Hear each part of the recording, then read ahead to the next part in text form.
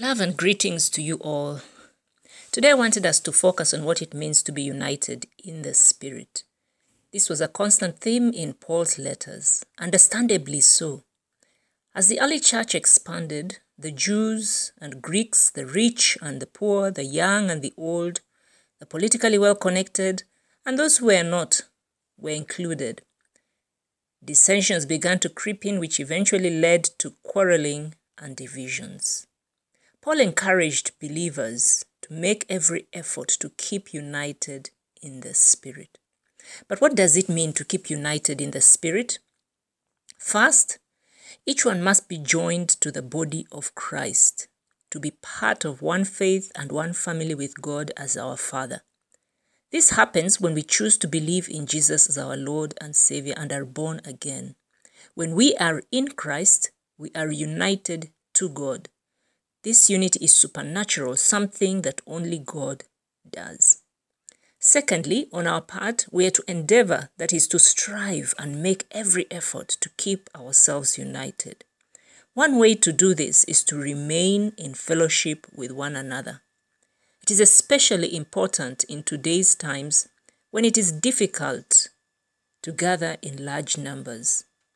Note that the early church could not meet in large numbers either. In fact, public Christian gatherings often resulted in persecution and even death. Yet they found ways to keep united with one another. How can we do the same? Well, first, we can fellowship with one another.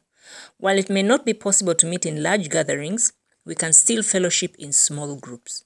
This can be with family or friends or a few neighbors or a few church members. Here at KSC Lubowa, we encourage where possible that you get involved in our small groups. For more information on the groups that meet, refer to our newsletter. Second, we can stay in touch and encourage one another. Paul was isolated and locked up in prison, yet stayed in touch and regularly encouraged his spiritual children. He did this through his letters as well as through messengers who visited him. Today, we have technology which helps significantly. Last week's message by Jaja Maggie reminded us to be thankful of benefits we have in this generation. Thank you, Jaja Maggie. One of these is technology, which helps us to connect with friends and family, near and far. I recently got in touch with an uncle who lives abroad, whom we haven't heard from in a long time. We were concerned about him. When we spoke, he mentioned that several of his acquaintances had died recently, and it was a very painful time for him. It was an opportunity to encourage him to stay strong in the faith despite the circumstances. Stay in touch. Then we can pray for one another. Paul says it clearly in his letter to the Thessalonians.